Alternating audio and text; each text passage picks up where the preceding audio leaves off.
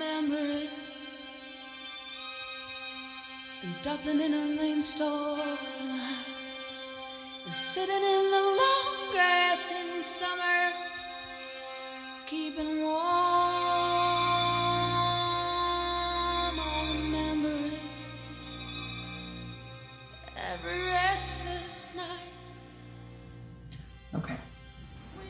Welcome to the Compass Rogue podcast. I'm Alexandra Fox, and sitting beside me on the couch in my basement in Washington, D.C. at around midnight, just kidding, is Christian Tomasco, my business partner. Good evening, everyone. Welcome to the latest Compass Rogue podcast entitled Trauma. Or Traumarama. Traumarama. Yeah. This is going to be an interesting one, and I think this is going to be a podcast, or a topic rather, that's going to require multiple episodes. So I think that this is just the beginning. Yeah. It's a pretty complex issue. It's not as simple as someone being a war veteran and coming home and having flashbacks, etc. It's not a simple diagnosis, and in fact, there's a recent development in the mental health world for I'm not really articulating this well because I am in fact pretty tired, but complex post-traumatic stress disorder is kind of a new diagnosis, and it's not an official diagnosis yet. It's not in the DSM, and yet people are defining it and diagnosing it and treating it. And so so this is the beginning of addressing trauma. yeah, this is a podcast episode that we've been talking about doing for a long, long time, since the very beginning. We had been planning on doing an episode entitled Trauma, or maybe this will be Trauma Part 1, but I think what's so important, and I'll let you kind of take the lead here because I know you have a lot that you want to share tonight, but I think that trauma, as you've been saying, and I'll let you elaborate here, but trauma is in many ways at the very root of mental illness, right? And is at the root of a lot of diagnoses. And so doing a podcast episode or 2 or 3 about the ways in which trauma impacts the human mind, the brain, behavior, is incredibly important for our listeners and our clients to know and understand. Yeah, it's a topic near and dear to my heart. I myself have trauma, a history of trauma, and have learned to cope with it and continue to grapple with the symptoms of it. But I feel very confident in what I do with my clients with regard to trauma, because I, obviously have training in trauma therapy, but I also have experienced it myself and have used interventions on myself and can really empathize with people experiencing what it feels like to have it in their bodies. So where do you think we should begin, Christian? Well, do you want to kind of piggyback on what I just said a minute ago about your trauma being at the root of mental illness? Yeah, I would say that maybe we start there. 90+% of the people that I see as clients, they come in with symptoms of something. They have anxiety or depressive symptoms or relationship issues, or you name it. And generally, what comes to the surface after a while, after we build rapport and are trying to become very specific in sort of identifying what's happening in their daily lives, to impair functioning, is generally trauma. It could be one event, two events, or it could be a series of events over a long period of time, which is usually familial and developmental trauma, in family of origin issues, and sort of So that is what I see a lot of. What do you see? Would you agree that, like, what percentage of people would you say that you see have underlying trauma? That 99.9%. No question about it. Yeah. I mean, my clients are working on a number of different struggles during their therapeutic journeys: substance use and dependence and abuse, anxiety disorders, right? Depression, family stress, right? Significant stress within the family system, stress at work, living under the weight of great expectations, but also OCD, body dysmorphic disorder, and a variety of others a variety of other diagnoses that we can trace back to trauma or traumas that they've experienced in their lives, mostly in childhood, but in some cases there were multiple traumas, right? Yeah. One or two in childhood, but then maybe one during their adolescent years, even in their early adult life. And those traumas, I'd say, more often than not, occurred within the family system. Yes. I think that's the common denominator that we see. Traumas can occur in all different ways, in all different facets of life. But I think what I've seen with my clients is the trauma that occurred during their formative years within their family system or within their community system. Yeah. Bullying, that's a form of trauma. Sure. So community system. Oh yeah, but like violence in the community generally. Yeah. Oh, hey, you want to hear about an experience I had on Sunday? Sure. Yeah, that was really fun. Hopefully it wasn't. Hopefully it didn't get violent. You know what? I'm actually not going to tell the full story, but let me just say that when it was all over, I was like, wow, another fucking trauma. Yeah. I was being dramatic because it was a dramatic situation. Yeah. But was this you causing someone else's trauma? Were you committing violence against someone else? I was about to. I was sort of weighing the consequences of me driving into somebody because this man was trying to get money from someone in the car with me, and he blocked the car. Mm-hmm. We'd gone to brunch. We came out. This is Chinatown, and this man sort of spit on the person that he was trying to get money from, and or tried to. And then came around to the front of the car as I was trying to pull out, spit on the car, and then pulled out a knife and stood there with a knife. Never a dull moment in downtown DC. Never a dull moment. And I was like, So having worked with returning citizens a lot, in a community mental health setting and in various circumstances I found myself in my life, I didn't really have a strong reaction to it. I had a strong reaction to someone in the car that was trying to get out of the car to engage with the person that had the knife. And then we got out of there and I thought, that could be traumatic to someone that hasn't already experienced trauma. But I felt like, you know what? Thank you, body. Thank you for my traumatic experiences, because I'm not really fazed by that kind of thing anymore. Yeah. I honestly just kind of expect it. I expect it and I handle it well. And I said, I'm really thankful for the rage that I have within my body that can come out in a split second, because I could very easily defend myself against someone that pulls a knife. And I don't mean to sound dramatic, but that is what our bodies do in response. And I have various responses to traumas or triggers or whatever you want to call them.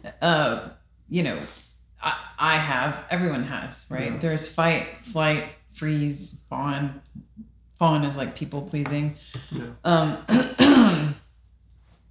And I myself have experienced fight definitely.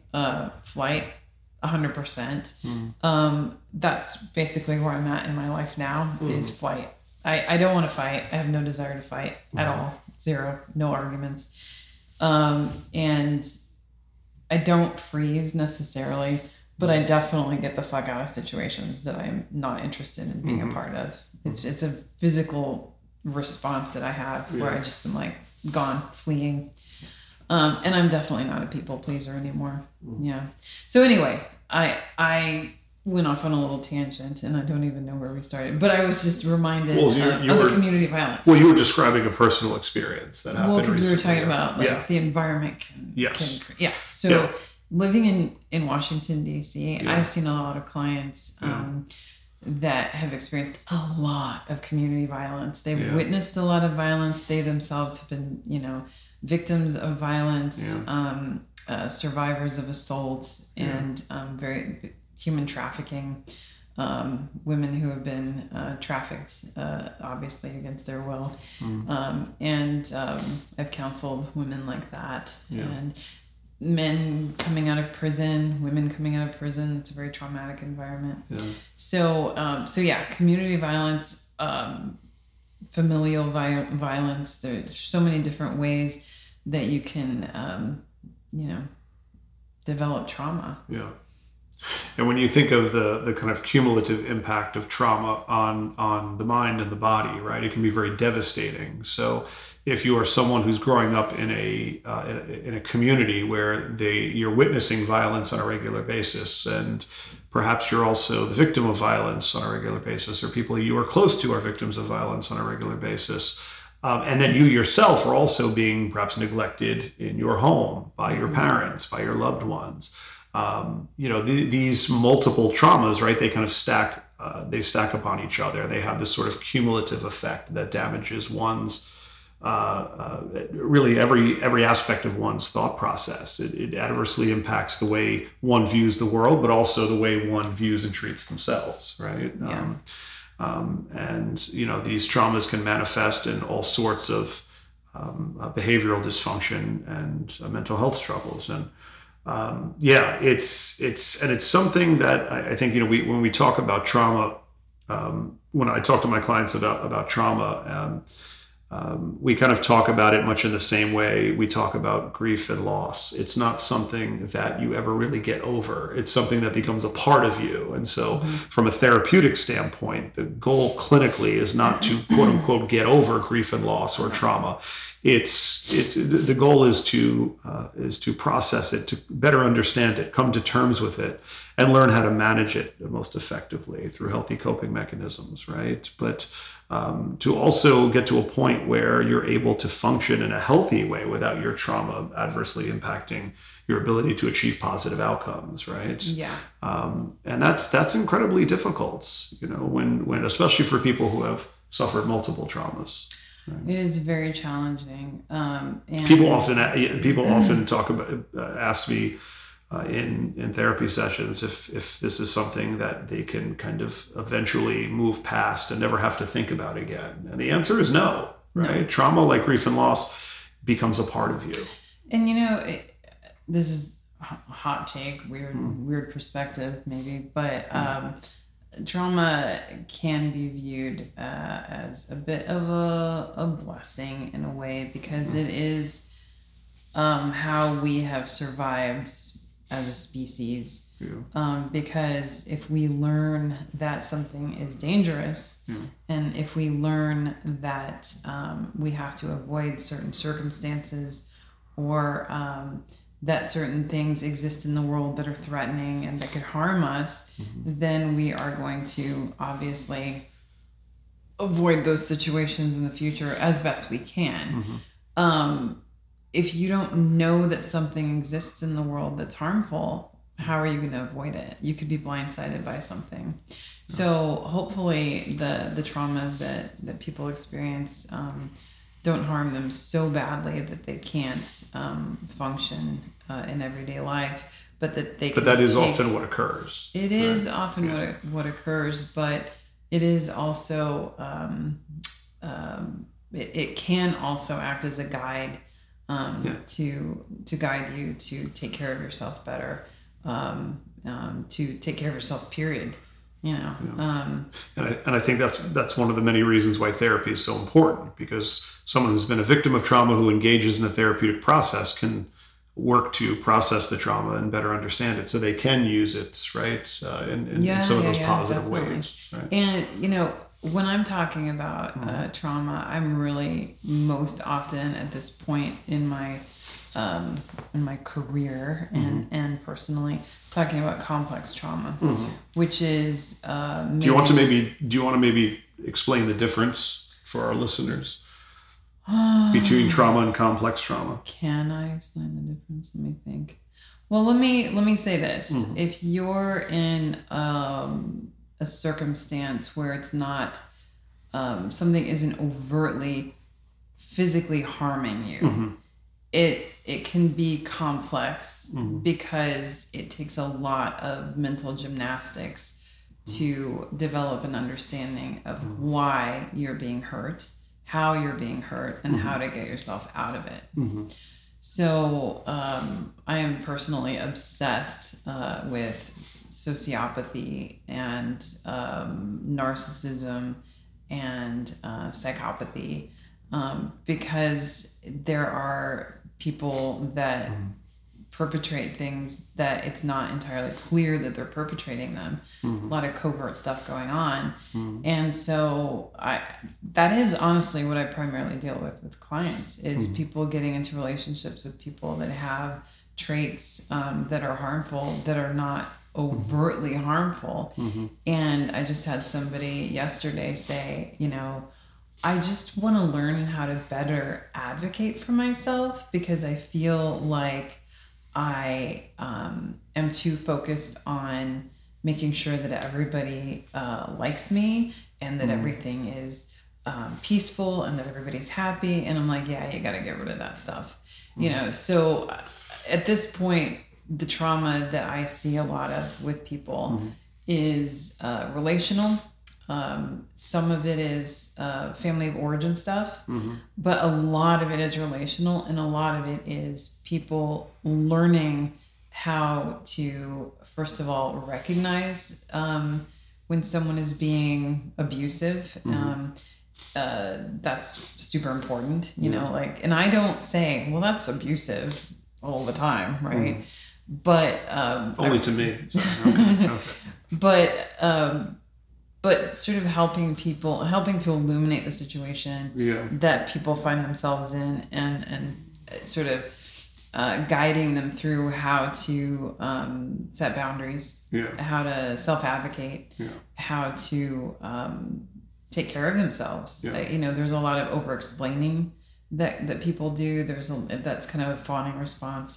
There's a lot of just difficulty saying no to things. It again. So the complex part is that it is not that it's like a series of events or maybe a relationship that is causing trauma, and it's complex because it's not tied to one specific event, and so it takes. So it's more of an ongoing stressful circumstance. It's like undoing a knot, a really, intricately wound, sort of tied knot. Sorry, I think I'm allergic to the candle. And it takes time and energy, and it really it can be unbelievably confusing, and you can feel like your world is upside down and like you're in a hall of mirrors, because what you thought was reality is not reality. And when you sort of let go of a CPTSD response and you start seeing reality for reality's sake and not idealizing situations or people, it can be really confusing, and there could be a grief attached to it too. So anyway, I think oftentimes people who suffer, I don't want to say often, but at least some of the time, if not a lot of the time, I think people who, particularly for people who are not engaged in the therapeutic experience, who are not engaged in therapy, they oftentimes don't know that they've suffered. They're suffering from a trauma. They don't realize that they've been a victim of a trauma. They know that they've been through a deeply distressing experience, but they don't refer to it as trauma. They don't understand what a trauma is. And because of that, they're not able to make the connection between that deeply distressing experience and some behavioral dysfunction. Well, you want to hear something funny? Sure. Okay. So at some point in my career, when I was doing assessments for people, of course, I had gone to school. I got my degree. I got my license.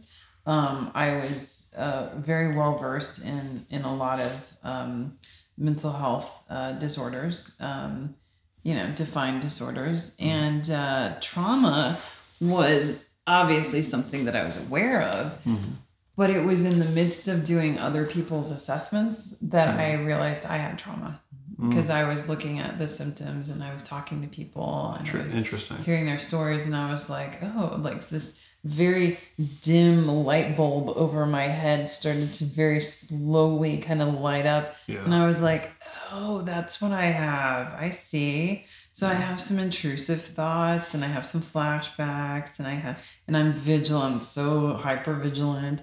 And to sort of be a mental health practitioner sitting in an office, talking with people and like slowly realizing, oh, I actually have that too, was a little confusing. But it was so even in the therapeutic community, I think that's a good point. It's not just people who are outside of the therapeutic community or who are not engaged in therapy who struggle to identify and to come to terms with a trauma and who struggle with kind of drawing a connection between that trauma and their struggle with mental health. Therapists themselves might not realize that what they experience, the distressful experience that they had in their past, rose to the level of a trauma, right? We as mental health professionals can be in denial of our experiences and our struggles as well, right? We're human beings. And so we might have a more thorough understanding of how the mind and the body work. And we may have formal training in how to treat it, but that doesn't mean that we necessarily are adept at understanding our own struggles sometimes, particularly as it relates to trauma. Nor are we necessarily more effective at seeking out treatment and engaging effectively to manage our traumas. But maybe we can just to back up a sec.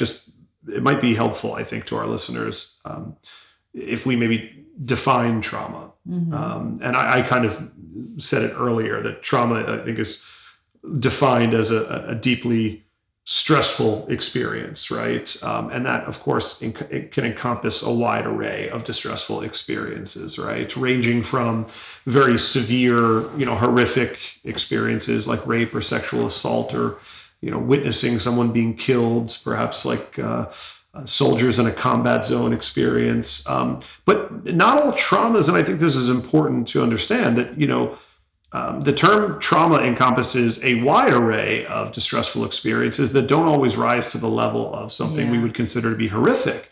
It could be, stress related to your relationship with your mother or your father. Maybe they weren't particularly nurturing or caring throughout your childhood. That constitutes, I think, a traumatic experience. Yeah, I'm really focused on narcissistic abuse at this point, because that's what I see a lot of. Yeah. And so that can be, it can present itself as gaslighting. Gaslighting is defined as someone sort of telling you to question your perception of something. Or you are perceiving something and someone is telling you, but that perception's wrong.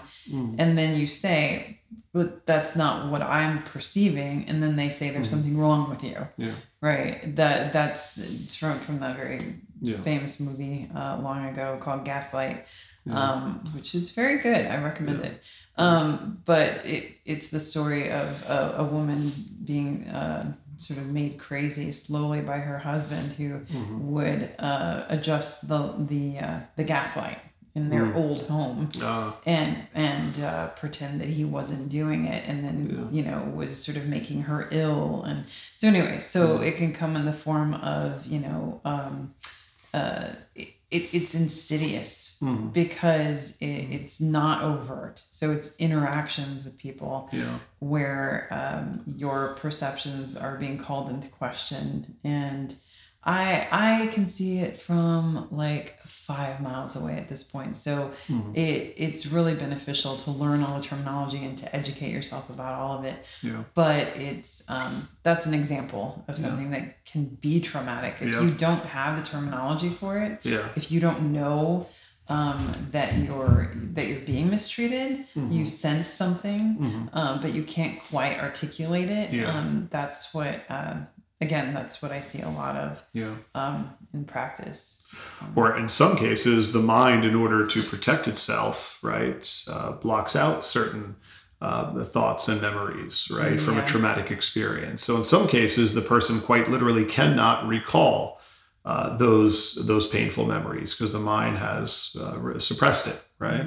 And so that also complicates the process of identifying and coming to terms with the trauma. So we call that now dissociative amnesia rather than repressed memories, right? At one time, repressed memories were really a very popular topic, and a lot, there were like court cases based on repressed or suppressed memories, and it became very controversial because a lot of people got into a lot of trouble that maybe anyway, it's a complicated history. So if you want to Google the term dissociative amnesia or suppressed memories, you can read all about it. But dissociative amnesia is just that. It's like dissociating from an experience and quote unquote forgetting about it.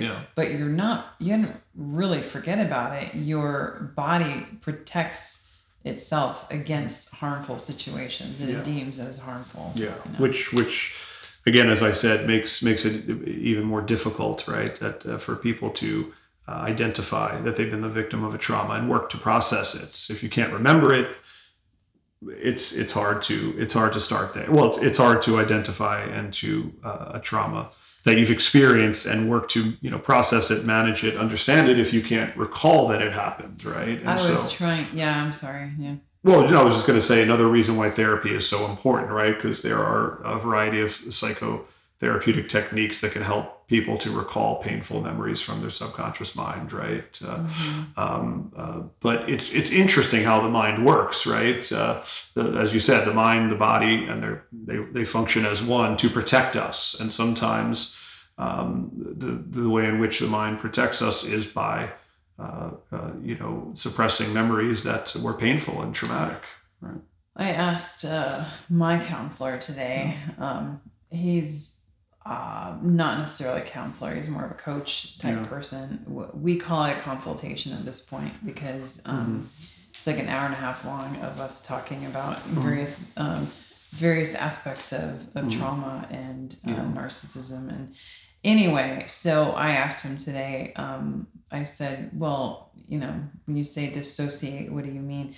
And I was like, I mean, obviously I know what disassociate means, but what does it mean for you? And he said, it's kind of hard to describe, but the best way that I can describe it is to say that it's foggy, but that's not even an accurate description of what that feels like to be in a dissociative state. You can be in a dissociative fugue where you don't even recall what it is that you're doing. Your body is moving and you're engaging in activities, but you don't actually have a lot of control over it necessarily. There was a episode of Breaking Bad, I think season 2, right? Where Walt was it the end of season 1 or early season 2 where Walt he lied. Well, he lied and said that he experienced a dissociative fugue, right? To explain to his wife Skylar why he had disappeared for a day or two, right? When he was out in the desert. Correct. Yeah, he was out in the desert making meth with Jesse Pinkman, his business partner. Was that what he was doing? Yeah, and then he had to find a way to explain to Skylar, his wife, why he had disappeared for 2 days, and he pretended he walked into. I think he took off his pants and or he took off his clothes and went into a grocery store, Mm-hmm. and I think they had him FD12, involuntarily committed, and he claimed to not know where he was or how he got there, and he was diagnosed with dissociative. They explained that he had experienced a fugue state, right, a dissociative fugue, and then he that became the excuse, right, and he played along with it, and that was his way of covering for himself, which is incredibly pathological, right, to lie about a dissociative state, but that's another story. But talk about narcissism. Walter is a very interesting character, and how would you diagnose him? It's so interesting. Oh man, that's a good question. You're putting me on the spot. Walter White. I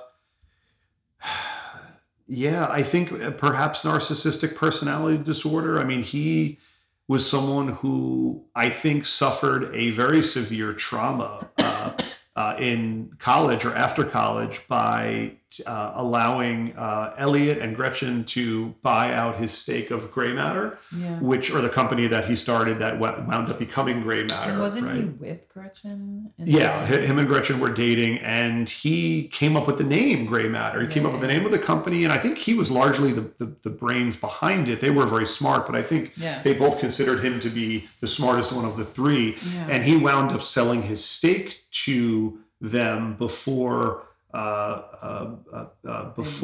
a whole bunch of money. Well, he wound up selling his stake for some small amount of money, and I don't quite recall why he chose to do that. I think it's because he wanted to go in another direction, or he got married and had kids or something, or I can't quite recall, but he sold his stake for a very small amount of money, and then they wound up turning it into a multi-million-dollar company. I think it was a betrayal, right? So there was a little betrayal trauma that he experienced. It may have been. I can't quite recall if he chose to be bought out or if they kind of pushed him out. Yeah.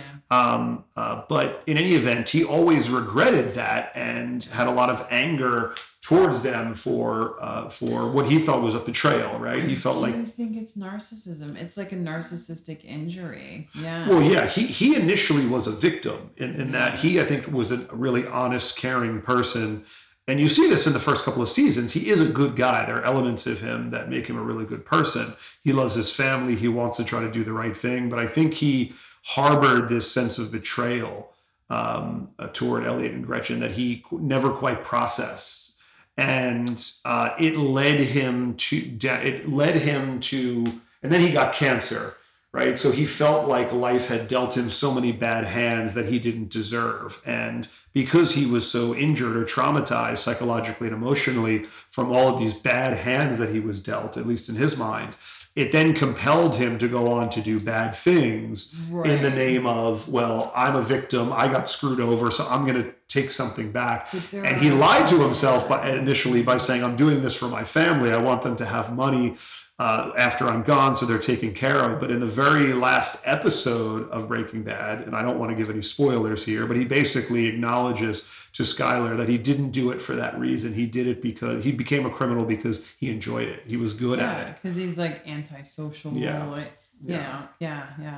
No, so very, very interesting. People don't realize that Breaking Bad is a really interesting case study in mental illness. Right? In many ways, for a number of different characters, not just Walt, but Walt is the protagonist, and I think the most interesting character. There are a lot of people that might experience similar trauma to what Walter experienced and not do what he did in the name of his family. Yeah, you're right. If you notice, the caring that he has for them revolves around him. Yeah. And his, it is interesting. So anyway. Yeah. But yes, that episode, I think late season 1, early season 2, in which he claimed to have experience a dissociative fugue, was really interesting, and it can give people a better sense or better idea of what happens when someone is experiencing a fugue state. Yeah. Right? Just watch that episode. Watch the whole show, by the way. It's one of the greatest shows of all time. But that's another podcast episode for another day. Good. Yeah. So I guess one other question I wanted to pose for you, Alex, is what are some of the signs and symptoms of a trauma? We talked about how oftentimes people, or a lot of times people don't understand that they've experienced a trauma. and they are not able to draw a link between the trauma and their behavioral dysfunction or their struggles with their mental health. So for someone who's perhaps not in therapy, who's thinking about engaging in the therapeutic process, who thinks they may have experienced a trauma that is impacting their mental health in the present day, what are some of the signs and symptoms they can kind of look for? And what are some of the classic signs and symptoms of trauma? You mentioned hypervigilance. Right. It's complicated though. Yeah. People don't generally come in and say I have trauma. They come in and they say I have anxiety. Yeah. Or I'm experiencing depression. Well, I think sorry, just to interject. That's kind of what I mean, right? When people start therapy, they don't use the word trauma. They either don't know that they've experienced a trauma, or they don't know, or they feel like they've been through a difficult experience, but they don't know how to describe it, and they don't understand it, but they know that something is wrong. And maybe, so when I ask what are some of the signs and symptoms of trauma, it could be things such as anxiety. It could be depression. It could be a lack of self-worth, right? I mean, there are many different signs and symptoms of trauma, but I guess I'm trying to give our listeners just kind of a crash course in signs and symptoms of trauma. If you find yourself subjugating yourself or allowing yourself to be subjugated in relationships and people pleasing and negating yourself to make a relationship work that is, objectively not actually meeting your needs, you might have a trauma. So that's the population that I work with these days. If we're talking about a more classic kind of trauma, like community violence, shootings, mass shooting, hypervigilance, flashbacks.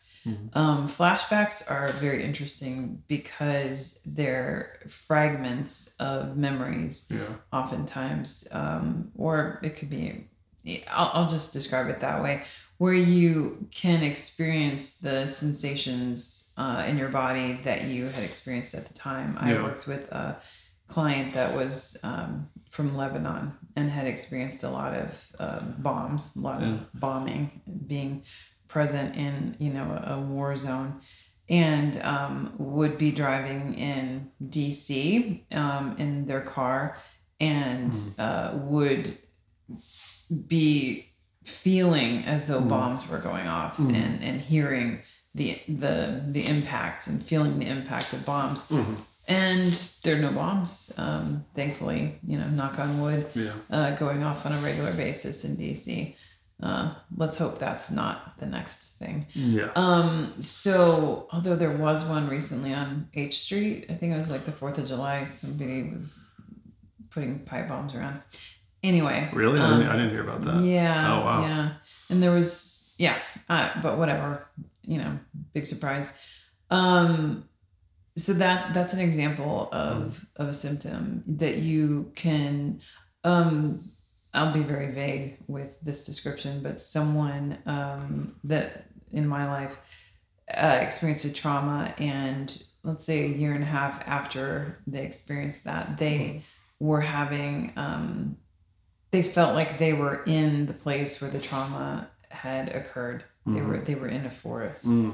They were feeling, like the presence of the forest, for lack of a better way to describe it. Yeah. And I was like, you, my friend, are experiencing a flashback. So flashbacks, fragments of memories. I'll have that periodically. I'll have little fragmented things. I actually laughed at myself recently because in the midst of having anxiety, I had this memory and I was like, that is unbelievably random and so old. It's like when I was 12 years old. Yeah. Unbelievably not useful to me in my at this age. But it was interesting. So flashbacks, hypervigilance. So what is hypervigilance? If you're vigilant, you're on guard. and you're basically tensed for or waiting for the next shoe to drop. You're at attention, and if you're hypervigilant, your body can't relax. I've experienced that. I used to experience that where by the end of the day, I was just exhausted, and I didn't know that that's what I was experiencing, but I was absolutely exhausted because I was clenched, just waiting for the next thing to happen without even knowing that that's what was going on. I just couldn't relax. People will find that if they have begun healing, if they find themselves in a circumstance where they recognize that they're no longer under threat, they get absolutely exhausted. They're so tired because their nervous system is telling them, hey, you can actually relax now. And so their bodies go through this healing to allow them to just, I don't know, catch up on sleep. I don't know. Okay, so why I'm going to take a little break from talking about trauma and talk about how that is bad for you, right? We've talked about holistic mental health, and this is part of that. Being hypervigilant, what does it mean to have a trauma response or to be in fight or flight? It's basically norepinephrine being dumped into your system, right? And so that, increases your heart rate, makes you shake. I remember being in a conversation, and I had the knowledge at that point of what was going on in my body. And I remember shaking when, things got to a certain point in the conversation, and I was like, wow, this is so interesting.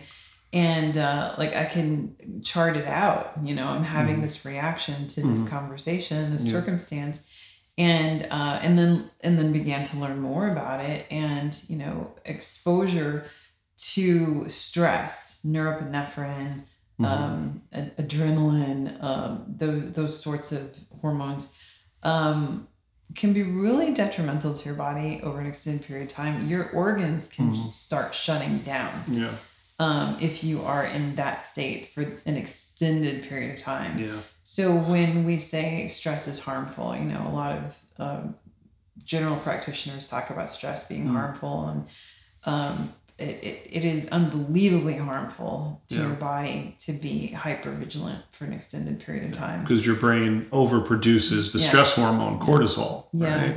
Which has all kinds of adverse impacts on the mind and the body, right?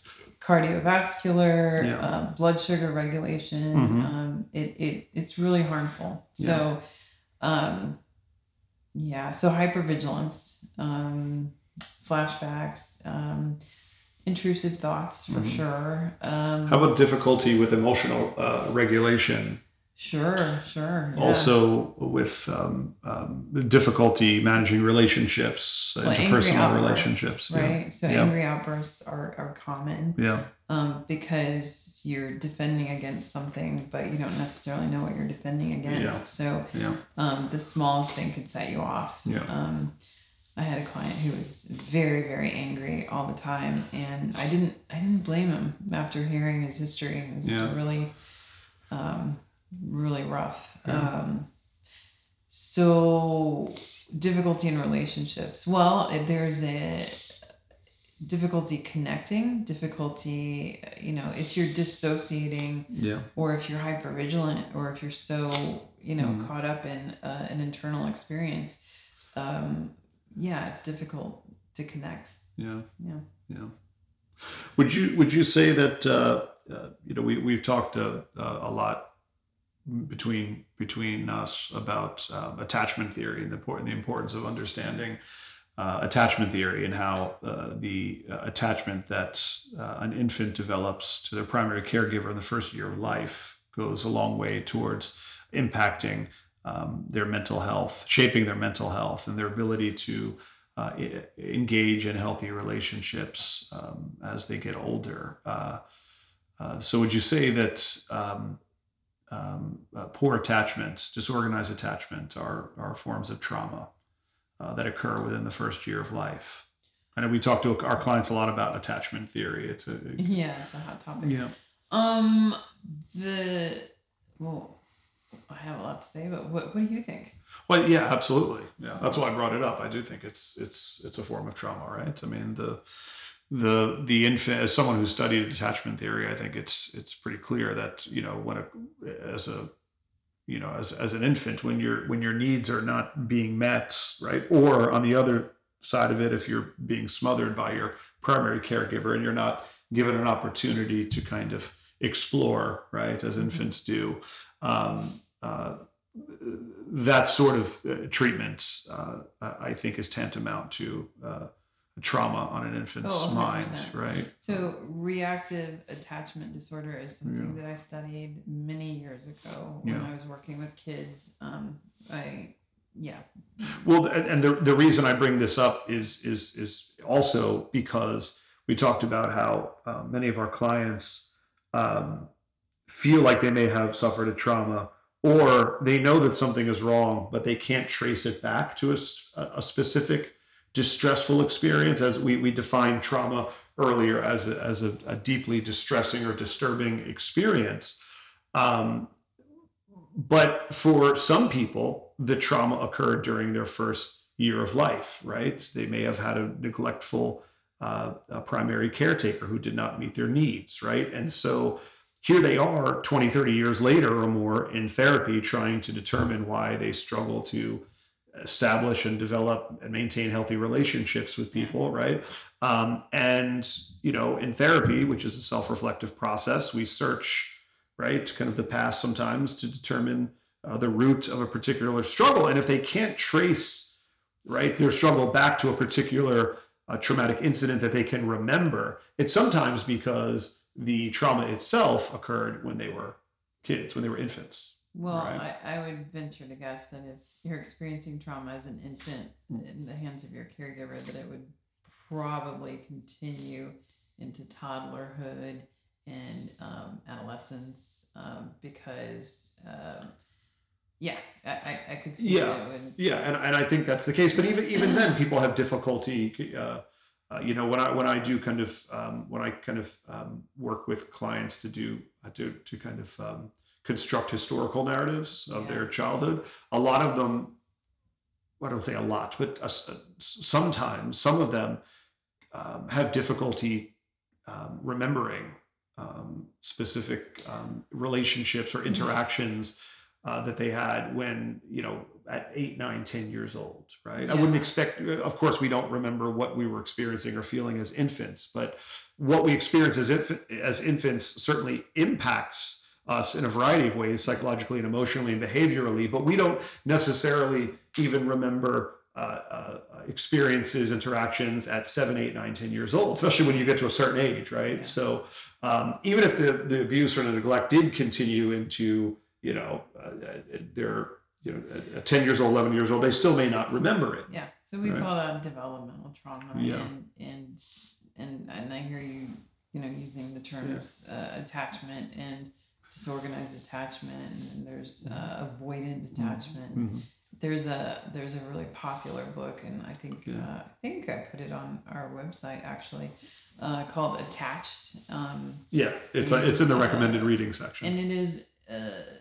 I wouldn't say it has a whole lot of evidence-based research to support some of the shit that's in there, but it is popular, and it's popular for a reason, because there are a lot of people walking around with a lot of attachment disorders that really negatively impact their relationships. And so then you're kind of wondering, well, where do those attachment disorders come from, or attachment styles come from, and positing the idea that it could be formed in infancy. I'd say, there are a lot of really shitty parents out there. Oh yeah. Unbelievably shitty parents. Who have their own traumas, and boy, we could get into epigenetics if we wanted to, but I don't think we'll go down that road. But that's the idea of like intergenerational trauma, inherited trauma. That's a very interesting topic. And when I say interesting, and these are forms of trauma that people often cannot remember because they occurred very early on in their lives. But as you pointed out, it likely continued even into their pre-adolescent and adolescent years. But even then, they have difficulty remembering the details of what happened. And the thing is if you come from a family system that's abusive, that's where the complex trauma is, because I think I have seen some adults that truly didn't understand that they were the identified patient, and it was a system that was fucked up. It wasn't them. Yeah. They were a symptom, or their behaviors or their feelings were a symptom of the really dysfunctional family system. Well, it's difficult for people who come from abusive family systems and communities to even know that they're being abused and that they've even suffered a trauma because they normalize it, right? If all you've ever known is abuse and neglect up until the point where you're 15 years old, you don't know that you're being abused because it's normal. Well, that's it seems normal. Yeah, and perpetrators will generally not own up to their behaviors and come to you and say, you know what, I just wanted to be very frank and I want to apologize for the things that I've done. They don't do that generally. And so what happens is a child in a system that's dysfunctional, where there's, they're perceiving things in their environment that are not okay. Yeah. But they're looking around the environment, kind of trying to get a cue from an adult, trying to validate their experience. And the adult's not going to validate their experience. So what happens is the kid will blame themselves, and they develop this feeling of this fatal flaw, right? Yeah. So the feeling that there's something wrong with them, and they carry it with them, right? And find themselves in situations where they are subjugated over and over again, and that's codependency in a nutshell. And so my goal as a therapist is to assist people in not getting into systems where they are subjugated any longer, and to detach from systems that are harmful to them, and breaking out of systems in which they're subjugated and abused, in which they feel there's something wrong with them. So one intervention that I recommend with people is, okay, when you start to feel shame or you feel like there's something wrong with you, I want to do sort of a paradoxical thing, which is concretize what you think is wrong with you, because you're not going to be able to. We're talking a lot about, trauma occurring to people at an early age. We talked about attachment theory, and the extent to which trauma that occurs within an infant's first year of life or throughout their childhood eventually has a significant adverse impact on their mental health and their ability to function throughout their lives. And of course, there are we mentioned a couple of different attachment styles. There's 4, right? Just so our listeners are aware: avoidant, anxious, disorganized, and of course secure, which is the healthy attachment. But maybe we can do another podcast episode just on attachment theory alone. We certainly could. But what I was going to ask you is, and I know you've worked with clients who still, as adults, function or live within toxic systems, right? And may not realize it, right? We've been talking a lot about trauma that occurs early on in life, but even as adults, we sometimes operate within or live within toxic or abusive systems that we're not even aware of. You can be in toxic work environments. Toxic work environments. Toxic friendships. Toxic friendships. Toxic romantic relationships. Maybe your involvement with the church has caused you to question everything about yourself, or to perceive maybe it's conditioned you to perceive yourself through a very, very negative lens, right? So, and I'm not saying that all churches or religion in general is inherently toxic or causes someone to be mentally unwell, but there are certainly plenty of examples of that occurring, right? It is a real problem. And so if someone has been raised in the church raised within a religious family, and now they're 25 years old and their mental health is poor, it's largely because, at least with the clients I've worked with over the years, because of the ways in which they were conditioned to think about themselves and the world due to the religious ideology and doctrine that they were fed, right? So in order to start healing, right, and developing kind of your own understanding of how you should perceive the world, it's necessary to break out of that toxic system that you exist within. Yeah. Whether it's religious, whether it's political, whether it's family, whether it's relationship, whether it's your job, it is necessary to, I think, reflect on what is causing you to be mentally unwell. And in many cases, it's not just people's past, but their present environment. Oh, yeah. And that is incredibly difficult for some people to acknowledge. And the reason why their mental health doesn't improve is because they continue to exist within systems that damage their mental health. And they first have to identify that the system itself is causing them trauma before they can even begin to think about breaking out of it. Again,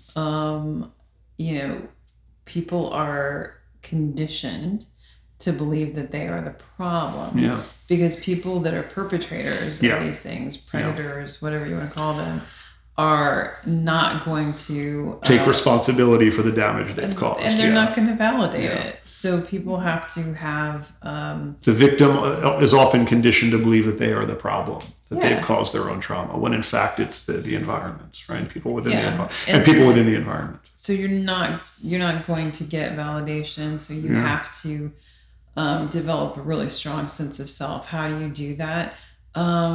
So I believe, and there's some research to support this, that our bodies are actually telling us what to believe and not to believe, and we have to trust ourselves a lot more than we generally do. I tell clients, when you find yourself in distress in a situation, ask yourself, who is benefiting from me not trusting myself? Yeah. And they're like, well, certainly isn't me. I was like, no, think about who's benefiting. How is someone benefiting from you not having confidence? And just think about that for a second. Yeah. I think, there's we could talk about the patriarchy. I mean, that's a big thing. But conditioning. Conditioned to believe that you're the problem. If someone has toxic traits, if someone has, let's say, an alcohol-related disorder, and it maybe has some cluster B personality disorder traits, and they are, and you're somehow subjugated to them. You're their child, for instance. That person is so filled with disorder, they can't come to you and apologize to you and own up to their own behaviors. That would mean that they would have to face their own pathology, their own problems, and they would have to heal. And some people can't. And no one's going to do it for them. So unfortunately, there are a lot of people that are products of these environments or find themselves in these situations later on in life because they've been conditioned to believe that they're the problem.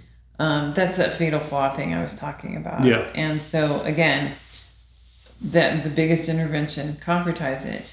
You feel like you're the problem. Okay, so how are you the problem? I'm not going to talk you out of it. Let's dive into it. Let's really figure out why you're the problem. And they can't. If you try to do that, it falls apart. But it's this major gaslighting that people do. Anyway. I think that's largely how our business relationship has worked so well, because you've beaten me down over the years and conditioned me to believe that I'm the problem, so that you have all the control. And so I have nothing left and I just do your bidding at this point. Yeah, it really works. Yeah, it works very well. It works for me. Bravo, splendid. I mean, you do a good job. So. No, but I think we covered some really important ground tonight, and I think it's clear that this topic, the topic of trauma, requires much more than one podcast episode. There's so much more to discuss and to cover. The surface. Yeah. Wow. But we are going to have to end it. Yeah. Unfortunately. Because, but I think this is a good start. I think it's a good start. And hopefully our listeners benefited from this podcast episode and learned a little bit more about trauma. But we promise to follow up this episode with additional episodes about trauma. Again, there's still so much ground to cover and so much to discuss. I really want to more clearly define it and also talk about the recovery process. And, you may not be able to get rid of it entirely, but you most certainly can heal it, integrate it. It feels complex. I have a nice way of breaking it down. Did you agree with what I said very early on in the episode, that trauma, much like grief and loss, is not something you ever get over, but rather something that becomes a part of you? I think you can heal it. Yeah. I think you can... well, you can certainly heal from both, but they're always a part of you. You can integrate it. Yeah. And are they always a part? Yes, they're always a part of you. I will say, though, that... But when I say they're always a part of you, I don't mean that it's something that will necessarily plague you forever. It's a part of you. You can't undo the loss, just like you can't undo trauma. But you can learn how to compartmentalize it properly. And you can also, as you alluded to earlier, maybe make it work for you. I don't think compartmentalization. I personally believe that integration. Well, I don't believe in compartmentalization solely, as it's not a solution. Emotional compartmentalization, psychological compartmentalization is part of a larger process or a multi-pronged approach for managing trauma, just like grief and loss, right? Grief and loss, for example, never goes away. It becomes a part of you. You're never going to not miss your mom who passed away years ago, but you learn how to live with it. And part of that is integrating the pain and using it maybe in some ways to inspire you or to motivate you, right? A lot of good can come from pain, right? From difficult circumstances, including trauma and loss. You know what? We don't have a choice. In our lives, we experience so much pain that if you don't integrate it and accept it, then you're going to have a really shitty life. So, which occurs a lot. Yeah. Right. Yeah, there's a lot to say. But I think in therapy, we work with our clients to help them to better understand how to integrate. So what I say, and this is the last thing I'll say, what I say in the beginning of talking about trauma, is that much like you were saying, compartmentalizing is a way of sort of learning to manage. I say if you can visualize like a cabinet, and you can visualize a bunch of little bottles in that cabinet or little containers in that cabinet, and in each container you have those experiences, of trauma, and it's entirely up to you what you do with that cabinet. So you go into the cabinet, you take a container down, and you are the person that is in charge of unstopping it. Much like an IV drip, you control the flow, right? So it's not up to me as the therapist at all to do that. It is 100% yours, and it's there, and you don't have to open every container at one time.